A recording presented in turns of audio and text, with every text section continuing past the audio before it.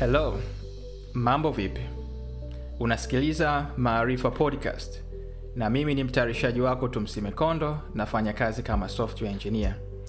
Na hapa utaweza kujifunza maada mbalimbali katika sayansi ya kompyuta kwa wepesi ambazo zinaweza kukusaidia katika safari yako ya kuanza kutengeneza program tumishi au kuongeza maarifa. Pia utaweza kusikia safari za mafanikio kutoka kwa watu mbalimbali ambazo safari zao zinaweza kukupa mawazo mapya, hamasa na kuzifamu fursa zilizopo kwa lengo la kujifunza. Karibu sana kwenye Maarifa Podcast na tumsime. Karibu tena kwenye Maarifa Podcast na tumsime. Kwenye kipindi cha leo nitaongelea kuhusu graph kwenye data structure. Data structure ni namna ya kupangilia data kwenye kompyuta.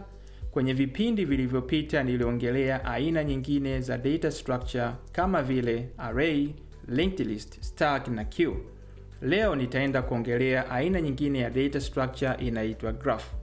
Kama wewe ni software engineer au unataka uanze safari yako ya kutengeneza program tumishi, ni muhimu sana ufahamu aina za data structure, jinsi ya kuzitumia na ufanisi wake. Mpaka mwisho wa kipindi chetu cha leo utaweza kujifunza na kuelewa aina nyingine ya data structure inaitwa graph, wakati gani inatumika, sifa zake na mifano mbalimbali. Kuweza kufahamu zaidi kuhusu data structure na aina zingine za data structure kama vile array, linked list, stack na queue, na kusihi sana uweze kusikiliza vipindi vilivyopita. Vyote nitakavyovieleza ni kutokana na uzoefu nilokuwa nao, na kusihi pia ushirikishe vyanzo vingine. Kwenye kipindi hiki nitakuwa natumia maneno kama vile elements au items nikiwa na maanisha data, node au vertex nikiwa na maanisha sehemu ya kuhifadhi data kwenye graph, na edge nikiwa na maanisha mahusiano kati ya node moja na node nyingine au vertex moja na vertex nyingine kwenye graph. Kwenye kipindi hiki nitaongelea zaidi concepts za graph. Tuanze kuangalia kwa nini graph ni muhimu kwenye computer science. Kwa nini tujifunze concepts za graph, zinatumika wapi na kufanya nini. Tuchukulie mifano ifuatayo.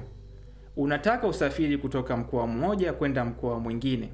Tuchukulie unataka kusafiri kutoka mkoa wa Dar es Salaam kwenda mkoa wa Tanga kwa kutumia gari. Swali la muhimu la kujiuliza ni njia gani fupi zaidi ya kutumia ili kufika mkoa wa Tanga kwa haraka kutokea mkoa wa Dar es Salaam. Swali lingine la msingi ambao unaweza ukajiuliza ni lifuatalo: ni njia gani fupi zaidi ya kufika mkoa wa Tanga kwa haraka kutokea mkoa wa Dar es Salaam ambayo haina msongamano mwingi au msongamano mkubwa wa magari, au ni njia ambayo haina magari mengi itakuwezesha wewe kufika Tanga kwa haraka. Mfano mwingine, chukulia wewe ni kocha wa timu fulani. Inaweza ikawa timu ya mpira wa miguu au timu ya mpira wa mikono. Swali la muhimu la kujiuliza kama wewe ni kocha wa hiyo timu ni kwamba wachezaji gani ni waweke kwenye kikosi cha leo ili wanipe matokeo mazuri. Kama kocha ni lazima ujue performance ya wachezaji katika mechi zilizopita kwenye upande wa kukimbia, speed, control ya mpira na interactions na wachezaji wengine.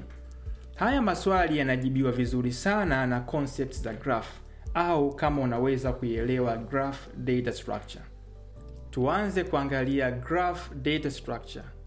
Graph data structure ni data structure ambayo inaundwa na vitu viwili ambavyo ni vertex na edge. Vertex kwenye graph zikiwa zaidi ya moja tunaziita vertices. Pia vertex zinaweza kuitwa node kwenye graph. Edge ni kitu gani kwenye graph? Edge ni njia au connection au mahusiano kati ya vertex au node zaidi ya moja. Mfano, unaweza ukawa na point A na point B. Kutoka point A kwenda point B unachora mstari kuonyesha kwamba unaweza ukatembea kutoka point A kwenda point B. Mstari huo unaunganisha point A na point B tunauita edge. Graph mara nyingi ni mkusanyiko wa node au vertex na edge zaidi ya moja. Pia tuangalie aina za graph. Kuna aina zaidi ya 2 za graph. Kwenye kipindi cha leo nitaongelea aina 2 tu, ambazo ni undirected na directed. Tuanze kuangalia undirected graph. ni graph ambayo inakuruhusu kutoka pointi ya kwanza na kwenda pointi ya pili, na kutoka pointi ya pili kurudi pointi ya kwanza.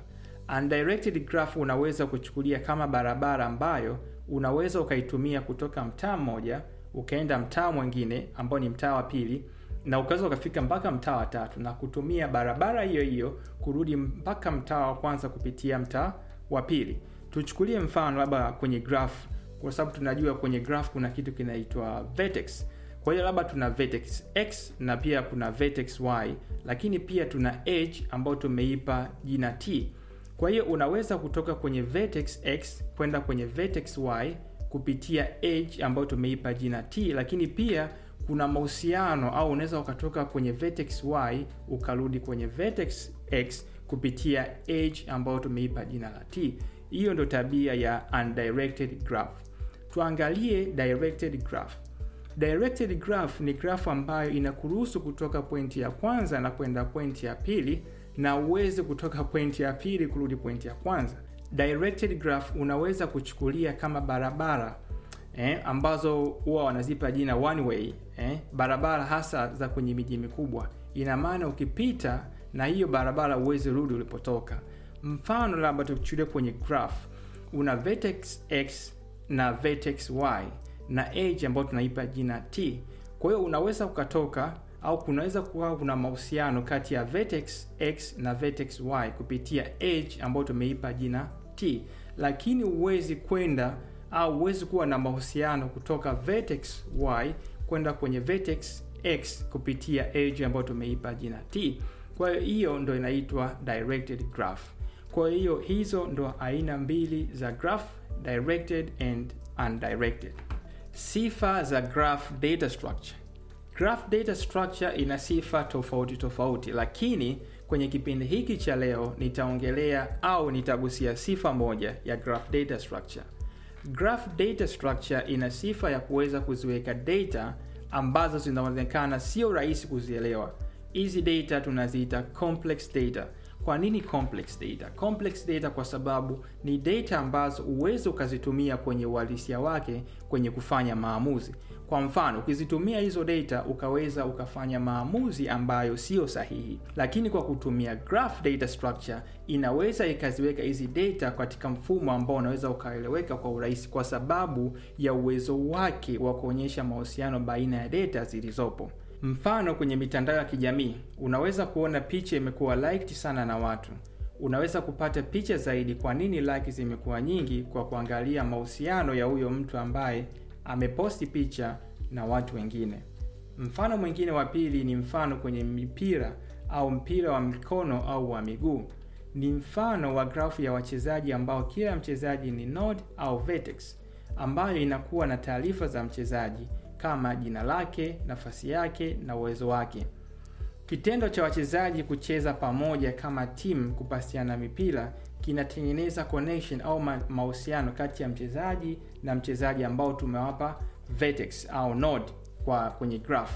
Kwa hiyo kwa pamoja tunaweza kujua wachezaji gani wanacheza vizuri kuliko wengine, wachezaji gani wana mahusiano mazuri, wana interaction vizuri, wanaweza kuichezesha timu ikaperform vizuri.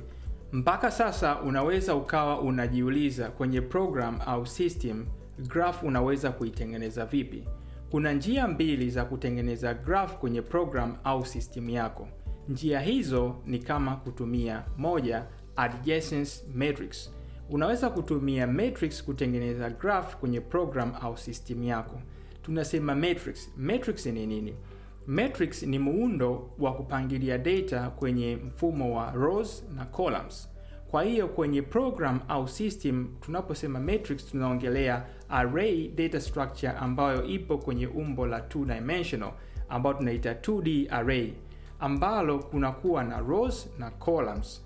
Rows na columns zinakuwa zinawakilisha nodes au vertices kwenye graph.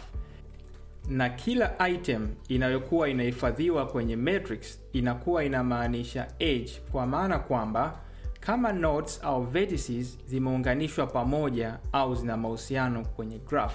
Njia ya pili ya kutengeneza graph kwenye program au system yako inaitwa Adjacence list. Kwenye Adjacence list unatumia linked list data structure. unatumia linked list data structure kuonesha kuna edge ambayo inaunganisha nodes au vertices pamoja. Unaweza kujifunza kuhusu linked list na array data structure kwenye vipindi vilivyopita. Natumia neno au neno adjacency limetumika linakuwa linamaanisha kwamba kukaribiana.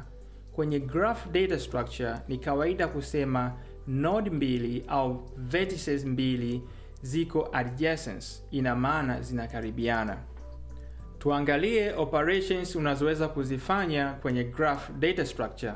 Naposema operation, ina maana jinsi unaweza kutumia data structure yako, kama vile kuweka, kufuta na kusoma data.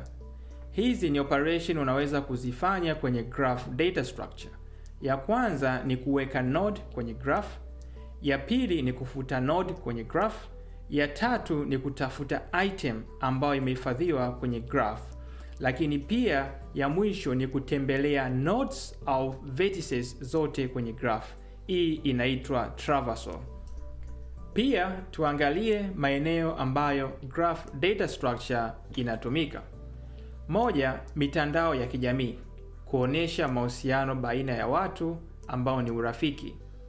Mbili, kwenye students matching system, kwa mfano kujua interest za wanafunzi, unaweza kufahamu club gani au chuo gani mwanafunzi ajiunge kwa masomo yake ya juu. Mifumo ya kama Google Maps, Apple Maps na kadhalika, kusafiri kutoka sehemu moja kwenda sehemu nyingine inakuwezesha.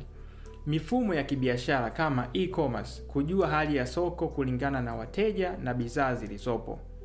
Hii ni sehemu chache ambazo graph inakuwa inatumika kwenye maisha ya kila siku. Kwenye kipindi cha leo umeweza kujifunza kuhusu graph data structure na kuelewa kuhusu vertex na edge.